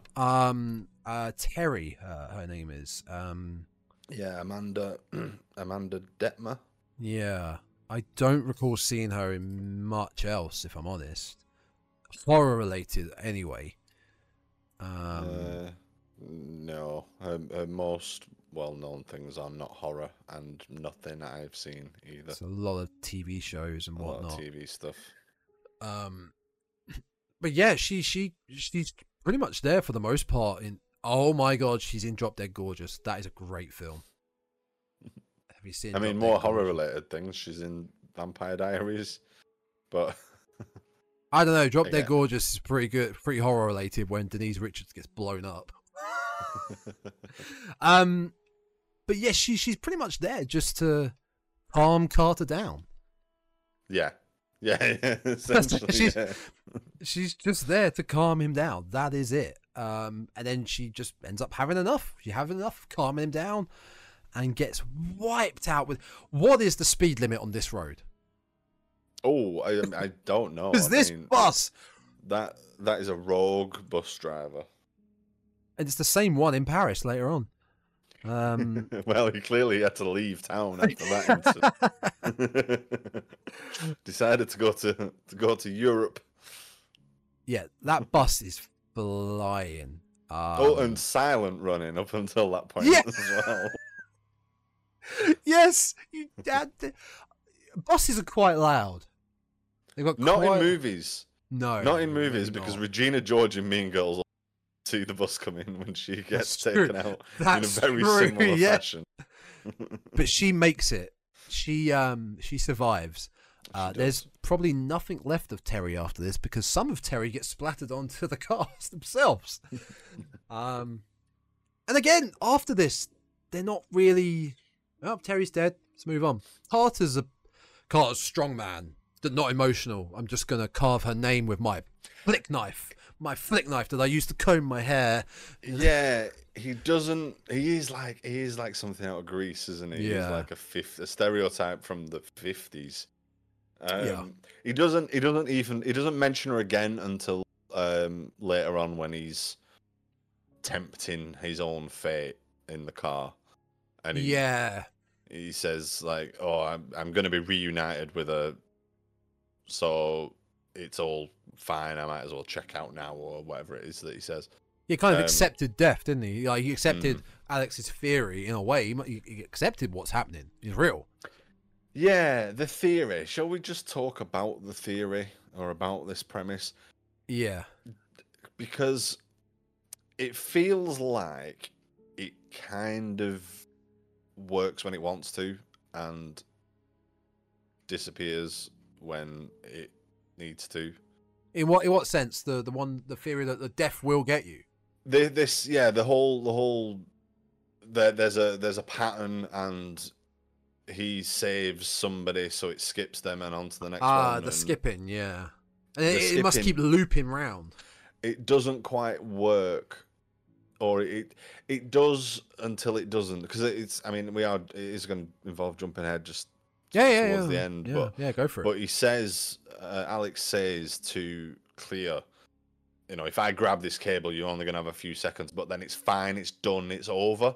And like, based on what? That goes against the entire premise of what you've told us so far, that it won't be over. it'll just skip. It's going to keep going again, and then in that final scene, which we're told is 6 months later, that everything's been fine for that 6 months until Alex just happens to start talking about it again, and then it does, as if Death was like going, "Oh shit, yeah, that's what I was doing." Well, the Washington's outside, and they got to go kill these kids. Like, yeah. So it's a fun little notion that, you know, Death's got a list, and he likes to do it in a that this group of, like, however many it is, 4 people, 5 people, get pulled out, and, you know, he's got to go back and do them. It should just be indefinite. The sequel should be Alex, like, living in that scene that we get where he's got, you know, he's taped everything down that might move and might fall, and the sequel should be him living that and tell us that he has been doing that for the last 6 months. He doesn't go outside. He tests everything before, you know. Yeah. Because Death is literally, like, waiting for a light bulb to blow so his entire house can go up in flames. I wonder though if, like, obviously we look in depth to these films, right? We have to. It's our job. It's a lifestyle. But I think for the public at large, they may catch on to that theory, but when you think of that 6 month gap, I don't think that's going to be a big deal for most people. But I agree with you though, for trying to continue your creativity with this plot. You've kind of skipped a beat there. You've kind of missed something there. 6 months and nothing. And what's the reason why it happens now? Yeah. Come up with something. Talking about it. Yeah. Well, he starts talking about it again. But I would have ripped the tag off. Talking about it again. But they all kind of groan like this isn't the first time he's. Yeah. Like, he's not mentioned it in that. So you're telling me he's not mentioned it, and now he's bringing it up again once, and it's happening again. Because he's clearly still obsessed with it. He's got his list still. Yeah. So, I mean, you know, you can suspend the disbelief. Yeah, you can. It's fun. It's not a huge deal. I'm not looking. You know, I'm not getting upset that Final Destination has a plot hole. It doesn't matter. Fucking Final Destination, yeah. But I mean, something you could have done. 6 months later, he could have had a flight tag on his bag and gone, rip. Call back to the beginning of the film. Things happen again. There you go. There's something at least that it gives a reason as to why nothing's happened in the last 6 months. Because that's the main bugbear, is that it suddenly just abandons this concept that it's gone to the trouble of telling us and showing us that is what happens. Yeah. And then suddenly it just goes, and he's decided. Just decides what the rules are. Oh, if I save you now, then that's the. Like, is it? Why? Why is it? You're right. It is much more of a decision that gets made on the raw. Like, this is it. This is what's happening, rather than. I think this is what's going on. So we've got to be careful. We've got to be careful. Like, rather than you've got to do this. You've got to do this. Like, you can't even see what's doing this to you. No. This is just life domino effecting, like the machine you mentioned earlier. Yeah. And eventually it's gonna get you. But yeah, so he gets the plan of the traces of the TV where they finally discover why the plane blew up. It was a malfunction in the fuel line. I can't remember exactly. Line. Yeah, and it shows where it went through the plane. So he traces it and then finds where everyone was sitting. That's how he can work out how it skips, which then led on to Carter accepting his death, but then cheating death, and then skipping to Billy. Yes. Billy's death is kind of bland. It's not really a shock. It's not really a shock. Because if you come out of a line going, well, who's next then? Okay. Yeah. There we go. Yeah. Okay, we know it's you. Like, it definitely shows us everything. It's kind of a mashup between the first two, really, between Todd's and Terry's, because we know he's going to get it. We know Billy, like you say, he says, like, oh, I'm next. So essentially says, I'm next. And then we keep getting this repeated shot of this piece of metal, like, waving under the train, and you think, any minute now, that's going to any minute. And it does. And it whips his head off, or half of his head. I think I like it more because it chops through.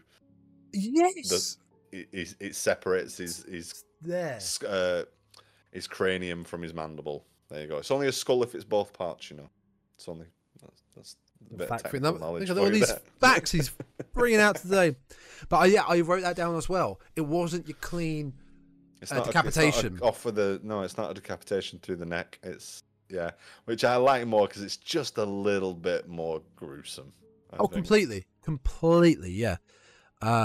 He really, Alex, because obviously Carter is mysteriously locked inside the car on the railway tracks, and Alex eventually saves him and gets him out. But that is clutch. That is to the pinpoint moment the train hits the car, he gets him out. It's very close. Very close. So then we're left with our three. We're left with Carter, the bully, Alex, and Claire. Claire. Oh no, Miss Luton. We're gonna talk about Miss Luton's death. We've got to talk about Miss Luton. Yeah, should. That is the way to talk about these films. Yeah, you've got the story, the subplot, but you got to talk by kill. We definitely need to go back and talk about Miss Luton's death because we've mentioned it several times. Yeah. But I feel like it is like the big. It's the longest. It's the most elaborate. It's like really big set piece of the film. It's like the centerpiece as far as the the end scene's pretty. There's a lot going on in the end as well, but for somebody that actually does die and isn't saved, it's a big part. So yeah, she gets fucked up in many. Yeah, she's looking to move, leave whatever. I think they're in New York, New York State. She's looking to move house. She's packing up, and I believe it starts with she pours a cup of tea or coffee. So it's where she sees death in the kettle. Yeah, I'm trying to. My brain going through the machine. So the kettle pours it into the cup. The cup that's cracked. Might happen if it's a shit cup. No! There's something wrong with the tea because she pours it away. I can't remember exactly is it from what seeing? now. Is it from being scared, seeing whatever it is in the? Does she drop the kettle? She gets scared. Something makes her jump and drops the kettle. But she definitely pours tea, and then pours it away, and then pours. I think it's vodka, and I think what it is, it's the heat. It's the heat of the hot tea, the hot water in the cup. Also, props to an American having a kettle. Yeah. Right. I've got it up. It's the heat of the hot water, boiling water, followed by the sudden shock of the cold. It's a shock. It's a freeze thaw thermal fracture. That's what splits the cup. It's hot water followed by extreme cold of a bottle of chilled vodka. Or spirit, schnapps, whatever it's meant to be. A little bit of reasoning at least behind it. Yeah, I've got it up now. I've got the scene up now. So she's heating the kettle up. There is a bit I've just noted that we need to talk about in a minute because it was fucking hilarious prior to this death. Okay. Yeah, she puts ice cubes in. Oh yeah, so she's pouring the tea. Poured the tea, picks up the cup. Makes her throw it away. So I haven't got the volume on, so it looks even funnier. She's poured the tea, and she's like this. And then just goes... Without the volume, it's hilarious. And then she puts in... Oh, that's why.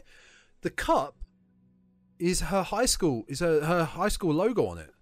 Right. I think she sees the logo and is... So then, she picks up the ice cubes and pours the liquor in. So so we get a little fracture from that. So then she's trailing. an excessive amount of How do you not notice that? whatever it is. Like it's pissing out the bottom of that It's cup. absolutely pissing out, yeah.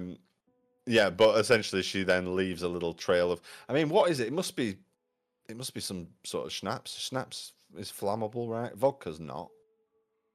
Is it not? I don't think I'm so. gonna, right, let's have a look at exactly what our alcoholic teacher is drinking. Right, she's chuck the tea away. Maybe it is. Is vodka flammable? What are you drinking, my dear? What are you drinking? Oh yeah, no, vodka will. It's most alcohol because it's alcohol, right? Alcohol is Yeah, flammable. yeah. Most vodka is the alcohol in vodka ignites, but you need a flame to do it. Yeah. So yeah, I guess it's vodka. I can't really see what it just looks like vodka. It's a clear substance. Mm-hmm. But I mean, even from the first crack, this thing it is vodka. There we go. It's vodka. This I thing's don't know why I pissing thought out. it wasn't. But this thing is pissing out, and the fact it's a white mug means you could see a crack. I could see. Oh my god, that crack is massive. I mean, it's huge. Yeah, it's a massive crack in that cup. Oh my god, this is even. I'm getting angry now. Right, she leans over the computer like this, the CRT monitor, folks. Yeah, like this. She's looking down the barrel of her mug, going to turn it on, and you can see it dripping out the bottom. Yeah. You can see it dripping out. You'd be able to hear it dripping out. She hasn't felt it like on her feet or anything. You know what I mean? There's many. Like I said earlier, like it's astronomical odds, but I feel like a lot of the deaths are plausible. You've more chance of winning 15 lotteries in a row, but it could happen. But it does take a big suspension of disbelief with Miss Luton's death that you wouldn't see the amount of neat vodka peeing all over your shoes out at the bottom of that mug. A bit of an idiot as well. Why that CRT is smoking, and she goes right up close to it. No, do not do that, folks. She does, and it explodes, and she gets a chunk of glass in her neck. Is that what happens first? Yeah, I believe they probably did the reverse shot. Mm-hmm. So, and then it goes straight into her neck, but they reverse shot it. And then, yeah. And then what happens next? Talk us through what happens. So I can't quite remember the sequence. She is really bleeding out from her neck. Mm-hmm. Like she is. God, that's seen. Okay, right. I tell you what, this is revenge. Death really makes sure he gets Luton. She gets like a lot of like one of these injuries would be enough, but really make a point that she's dying, and it's all because she was extra nasty to that Hare Krishna earlier in the airport. There's no reason for her to be that nasty to him. After the computer, after the monitor explodes in her face, she's grasping her neck, bleeding out profusely. She goes back to the kitchen, so we're about a room side by side, and the CRT monitor has caught fire from the explosion. As she's walking towards the kitchen, she's got this trail. I mean, it's ignited by alcohol, like snaking towards her, that's lit up. So that shows how much alcohol was spilt. There can't have been anything left in that cup at this point. No, there can't have been. And the snakes all the way up to her, goes up the side of the cabinet and ignites the bottle of vodka, and that explodes. Basically made the cocktail. That's explosion. it. Two explosions. Previously to this, she had put her tea towel on top of her knife block. Knife block. That's it. She's grasping for the knives. Yes, I remember that part where she's been the second explosion in the space of about 20 seconds. That's very unfortunate. He goes to try and get the tea towel, but it's on the knife block. How can you not remember that it was there? You literally put it there. She's just been exploded twice. Got to cut her a little bit of slack. Well, and she's still bleeding profusely from the neck at this point as well. Death does cut her a bit of slack actually next, because she goes to grab the tea towel and it pulls down the knife block. And I think it would have been great if all five of them went like just a dartboarded her, but it was just the main one, like butcher's knife. that I went mean, as into much as I like it, I think what would have been better is if it subverted the expectations and it was just a block that hit her in the head and that was it. caved her in, yeah. But that part though with the knives is you see it, you see that coming. You know what's going to happen with that one, and you that's an edge of your seat going, oh, this is going to hurt. Oh, it's coming. Here it comes. Here it comes. Yeah. And it goes straight into her. It's into her chest, literally into the center of her chest. And this is where our homeboy hero turns up and doesn't make it any better. Leaves his fingerprints, leaves his footprint in the blood. Death helps him knock over a chair, which pushes the knife further in. It goes a little bit Laurel and Hardy, doesn't it? That is the demise of Miss Luton until she is really dead when the house explodes. And then the house explodes. So yeah, Miss Luton gets it hard. She gets it really bad. Because and it's Billy. Billy meets Alex outside, doesn't he? He runs out. Billy grasses him up. He's coming past on his back. So, but just going back to what we were saying earlier about him always being like near the. It must be an incredibly small town because everybody happens to be near the scene of the crime.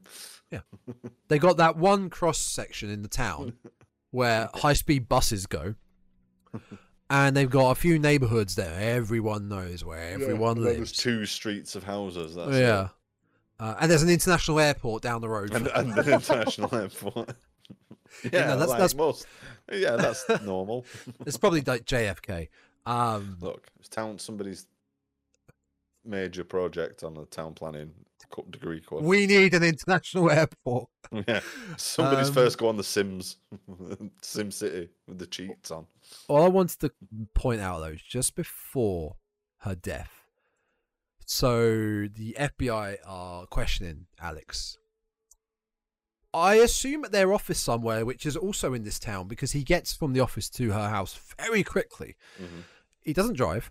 When he's at her house, he's down by the side of her car, looking at something in the wheel arch. And then I can't remember what he said. Like, what are you doing, Alex? The FBI guys follow him. They trace him. Like, what are you doing, Alex? And I can't remember what he says as an excuse, but it's so lame. It's awful. I think he's telling. To be honest, I think he's 100% telling the truth. That he's checking her brakes to make sure that they're safe, or checking the car to make sure it's safe. And I think that's genuinely what he's doing because he knows that she's next. Even if it is, it sounds like a shit excuse to the FBI. It's dodgy as hell, given that he's a suspect in this, perceived crime. Yeah. But I do think he's being 100% honest. I can't remember exactly what he says, whether he says he's checking the brakes or he's checking the I can't remember. But essentially, he says something like, "I'm checking the car to make sure it's safe." But I think 100% that's genuinely is what he's doing because he, at this point, he knows that she's next on the list.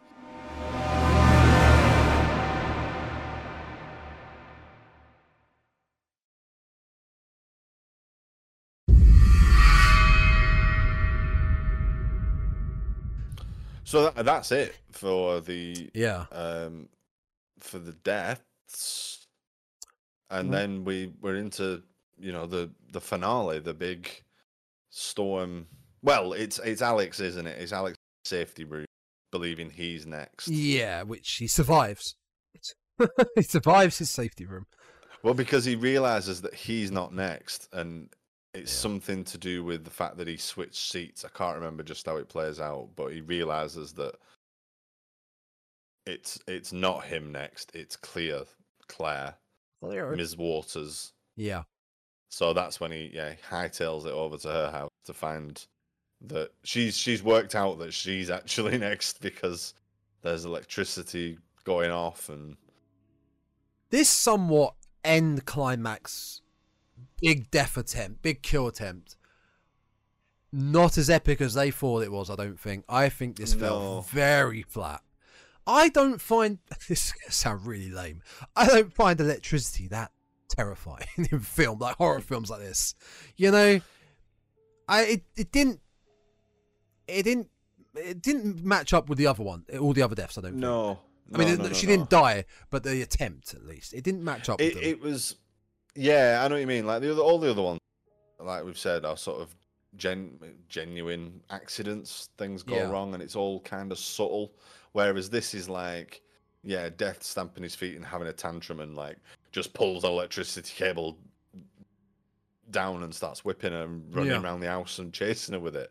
Yeah, it's kind of really, even by the scope of the film, it's far-fetched that she ends up in the car trapped by explosives, by electricity. It's all a bit iffy.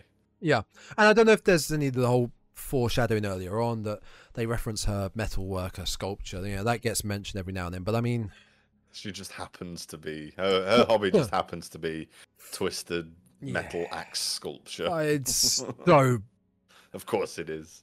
Yeah, it's very bizarre, very bizarre. And ultimately, nothing really comes of it. Yeah, it's like, so what? Yeah, nothing. I'm glad they didn't end it on that. I'm glad there was a little bit more to the film. But yeah, it didn't. I thought that was really a big letdown. Her Death's attempt at her. It kind of just. I mean, subtlety is not really a word you'd think about when discussing the Final Destination films, but all the subtlety goes out of the window. And I suppose it has to be climactic to some degree, but yeah, it all just feels a bit messy. That it plays out in the way that it plays out, and she ends up in the situation that she ends up in. Yeah. So yeah, Clear survives, and we fast forward, like you said, to 6 months. 6 months later, and yeah, as we have already said, like it's just not clear how the cycle is broken, and remains broken for half a year. No, not at all. Just kicks back in again for this sort of post-credit thing. The ending's very off, isn't it, really? When you think about it, it's all just... Yeah, it is. It is. A bit iffy and a bit weird and a bit rushed, forced. I don't know what the right word is, but yeah, it's like they wrote an ending and went, we'll try this, and no, we've got sequels planned, so we need to do something. Yeah, it's all just a little bit messy. Well, especially as the fact is, Clear survives, and she's in part 2. She does survive. She is in part 2. And I can't remember if in part 2 they reference if Alex is still alive or not. So I can't remember either. If Carter is no if Carter dies off screen at the end of this film, I mean, then what happens to their cycle? Because a new cycle starts in part 2. Like you said, it's a bit loose there with the rules. It is. I mean, really, what they should have done is even keeping the 6 months is just wipe all of them out and start again. Kill them all. New bunch, kill them all. Agreed. No need to continue it, and there's really no need to continue it. Yeah, completely agree. Yeah, I mean, Tony Todd. Yeah, Tony Todd is in the second one. Yeah, he's in. I think he's in all of them. Oh God, talking about lookalikes, there's an actor.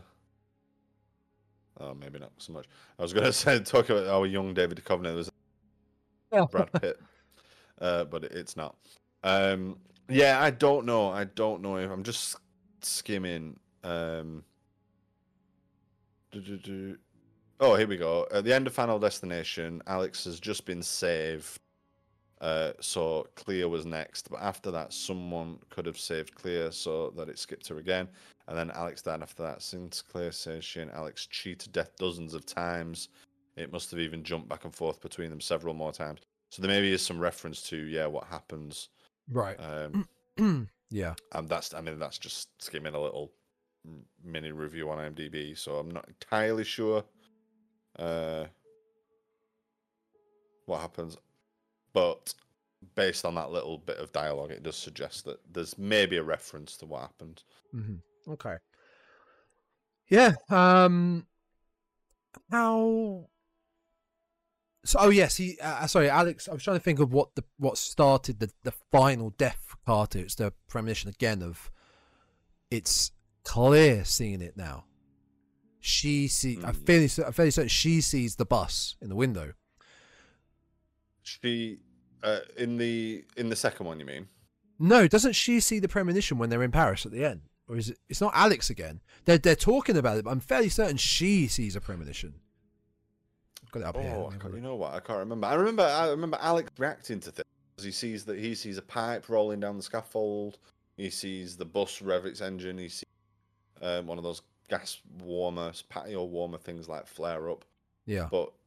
And we see him reacting to that. But are you saying it's her watching him reacting to all that stuff and it's her premonition?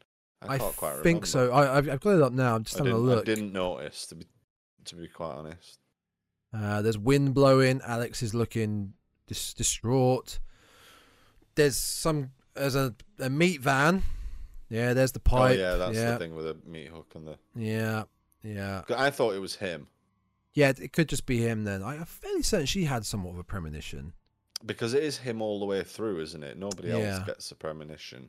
We know that like Luton sees death and the shadow and stuff, but nobody else has a full on. What's the word? Precognisance? Is it something like that? That's a nice big word. That'll do. It's something like that. Yeah. And then, I mean, we as the viewers see the big, when the camera pans down in this scene, the big neon lit sign. I can't remember what it says. And you're like, that is the one thing that is standing out in this scene. Something's happening with this sign. Yeah. Obviously. And eventually it does. Kill Carter off screen and fade to black.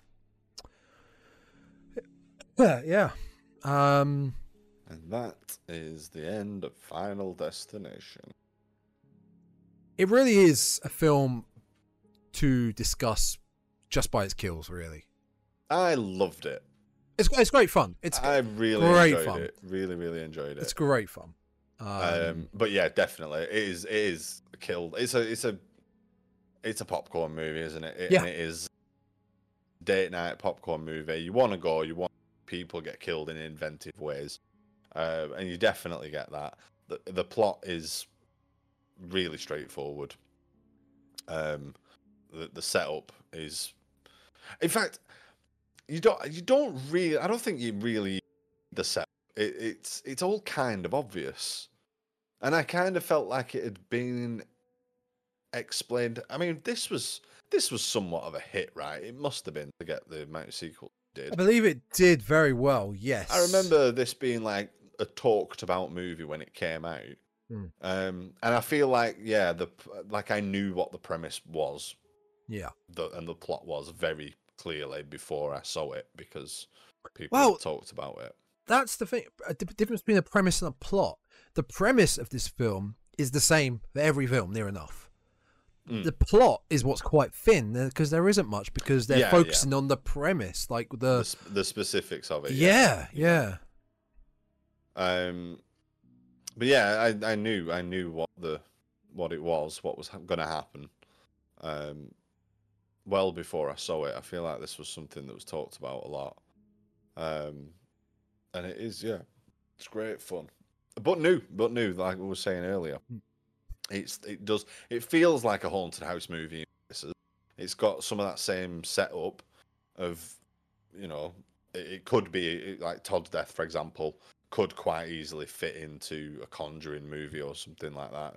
As a ghost did it. And arguably with the one thing that I don't really like about that is right at the end of the scene to like retreat back into the pipe. So we see when he's sat in the toilet, the valve breaks and it starts leaking out and stuff. And then we see it, and okay, it's taking some liberties. It's taking a very direct path towards him and all that sort of stuff. But you I agree. all right. But then they chose to like show it retreating, and it's like they shouldn't, because that makes it a little bit too well. That pushes it definitely into that sort of supernatural. Why would it go back? Yeah, why would it go back? Rather than it being like, you know, a freak accident that we know is death, but you know, for all intents and purposes and it's like he's within the movie, it's just an accident. It's like he's clearing all traces of death being there, like, you know, like his supervisor's going to be checking up. Like, I gotta you know, get the prints off this gun or something, you know, wipe it down, or I gotta get rid of all of this evidence. Which is I didn't feel that was necessary, but that aside, or even that included, I guess there's bits of it that look like it's a haunted house movie and could be, you know, a ghost that's picking people off. But it isn't, and it is this, you know, the Grim Reaper, who we don't ever really see, but that is the antagonist, and that is the, you know, the effect. What if you did say Todd's kill? It was more of just Death setting it up. Like, he was in the bathroom. Oh, he slipped around, didn't fall over, didn't crack his head. Death sort of toying with him, and then later on, Todd starts to see weird things happening to him, and it happens again. Another weird, and they start to little accidents, like they all have these little. The characters start to get a bit crazy, suspicious, and going, "I'm telling you, something's wrong, and then people start to get picked off. Yeah, maybe. Rather than it's constantly Alex trying to, I'm telling you, this is what's happening. Rather than looking like the crazy person, more people are like, no, this is what's happening. The thing is, the only people really that think he's the crazy person it's the FBI, it's the authorities. Like, his friends get on board with it pretty quick. Carter and Billy don't, I don't think. Well, I mean, I don't think we see Billy enough. And we don't actually, no. And Carter's, you know, clearly he has beef with Alex, so he's initially there. But once Terry dies, it's. I mean, maybe they are more resistant to it, but it doesn't feel like they are. You know what I mean? I think it feels like everybody gets on quickly. Apart from these two ineffectual FBI agents who are convinced that he's a psycho or something. Yeah. Well, one of the FBI agents is like, that guy gives me the creeps. He kind of believes him a little bit. He has a hint of believability about him. But again, that's just because they ignore all rational thought and the fact that this kid has just survived a major, you know, accident. Yeah. But it's minor. It's minor nitpicky stuff, you know. It works for what it is, and I think it was refreshing. I remember it being time, different concept. It wasn't a mass killer picking teens off. No, it's different. Yeah, it's nice and different. It wasn't a haunted house movie. I feel like we were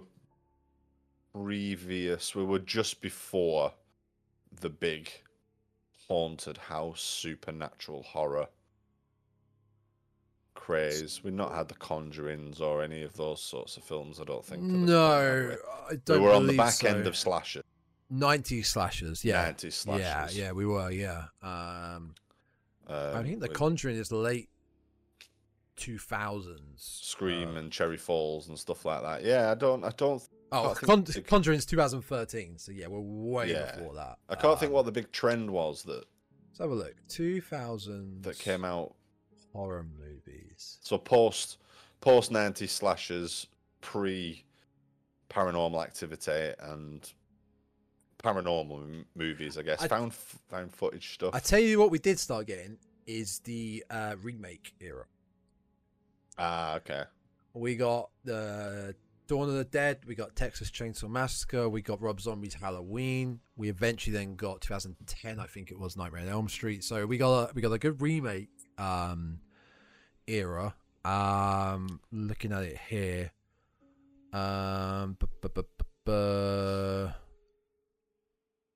Yeah, not too many big. Hills Have Eyes remake, which I love. I guess that's it then. It's remakes, isn't it?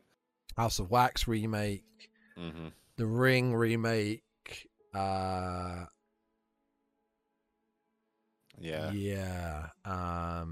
Yeah, pretty much.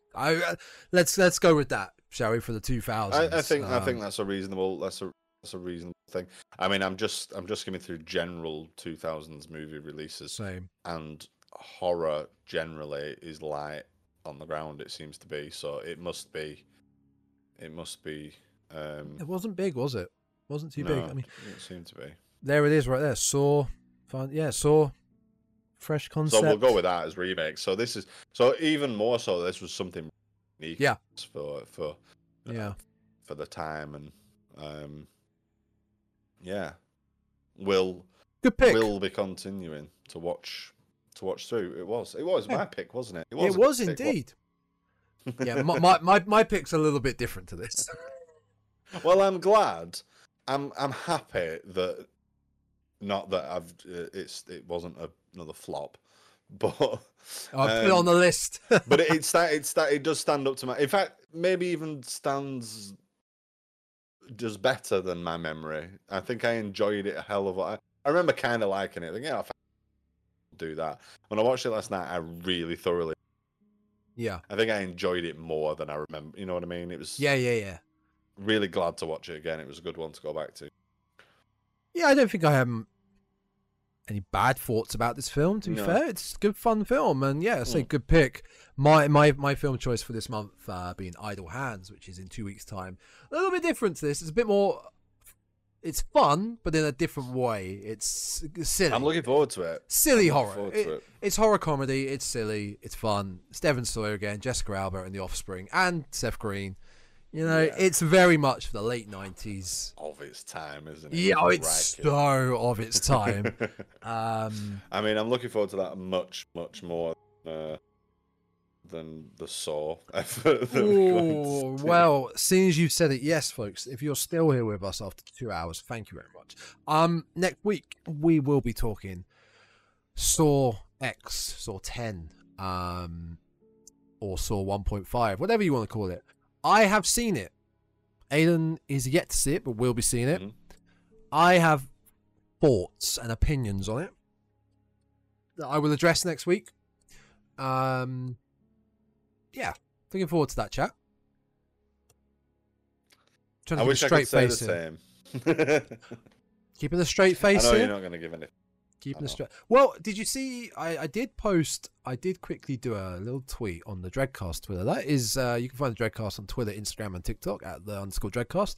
I did a quick little ranking just of the mainline Saw films and what I would put at the top, leading to the bottom. I don't know if you saw that. I don't think I did. I've been, to be honest, with preparing for the interview and stuff. I've been kind of off social media this week. For a large part. So I don't know if your eyes are going. I don't know if you're looking right now. I purposely didn't write any opinions on the Twitter because I knew we were recording an episode on it, so I held off. But I did give my ranking of the mainline series. Let's bring this up. Let's have a quick. October 2nd, so you got to scroll down a few days.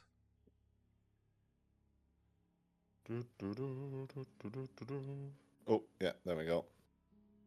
Oh, okay. Yeah. So it's pretty much my Saw ranking of the mainline franchise is in order of release. Mm-hmm. 1, 2, 3, but between 3 and 4 is where I'm slotting number 10. Then we go 4, 5, 6. So yeah. But not a complete write-off. No, we'll return to that next week, and hopefully we'll get your ranking, and we'll see what you think. Looking forward to it. Fair enough. Right then, shall we wrap things up then? Yes, we can indeed. We can get the hell out of here. I am gonna assume we don't have any mail, but I will check. If you do want to send us mail, the address for the it feels really old-fashioned. old-fashioned, old-timey email is thedreadcastpod@gmail.com. Always, as I always say, we would love to hear from you. Thoughts, opinions, recommendations. If you've seen any trashy, weird merchandise out in the wilds, that's a new thing that we'd love to hear from you about. Nothing this week, folks. Nothing this week, folks. Well, make sure you follow the new TikTok, because yes, do it. If you dock with the talk, you should definitely check that out. I swear I've heard kids saying that. Oh wow! If you dock with the talk, what about if you dick with the tick? That works as well. I haven't heard as many saying that, but I'm sure the cool kids. That's what the cool kids say. Just like us. It's been a pleasure, as always, Tom. Talk about the old horror movies with absolute pleasure. Films. Absolute pleasure. And again, a few things we need to talk about offline.